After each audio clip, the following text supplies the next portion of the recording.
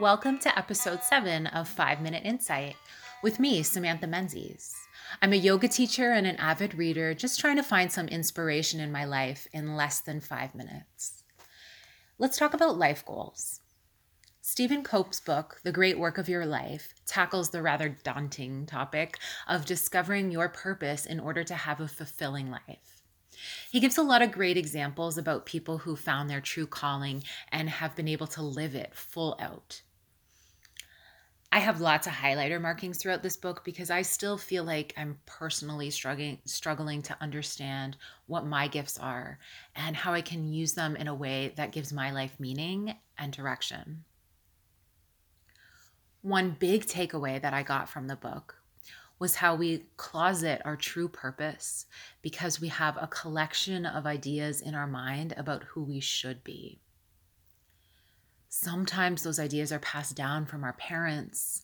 Sometimes it's pressure from society, but they can be so strong that they override our capacity to fully embrace who we are, our gifts. The truth is, the world doesn't give a shit about what we're doing with our life. So why are we making choices based on someone else's dream?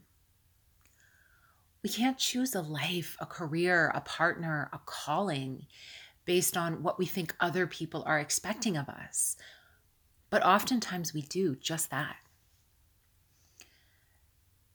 It doesn't matter what major life choice we make, and it doesn't matter how it turns out. The people around us are often too wrapped up in their own lives to even give it a second thought. And this can be a shocking discovery, especially if we've been following a path that was never truly our own.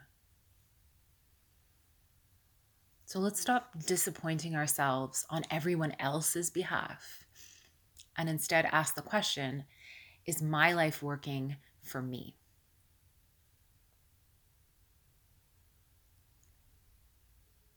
For more inspiration, check me out at StrongBodyYF on Instagram, Facebook, and Twitter.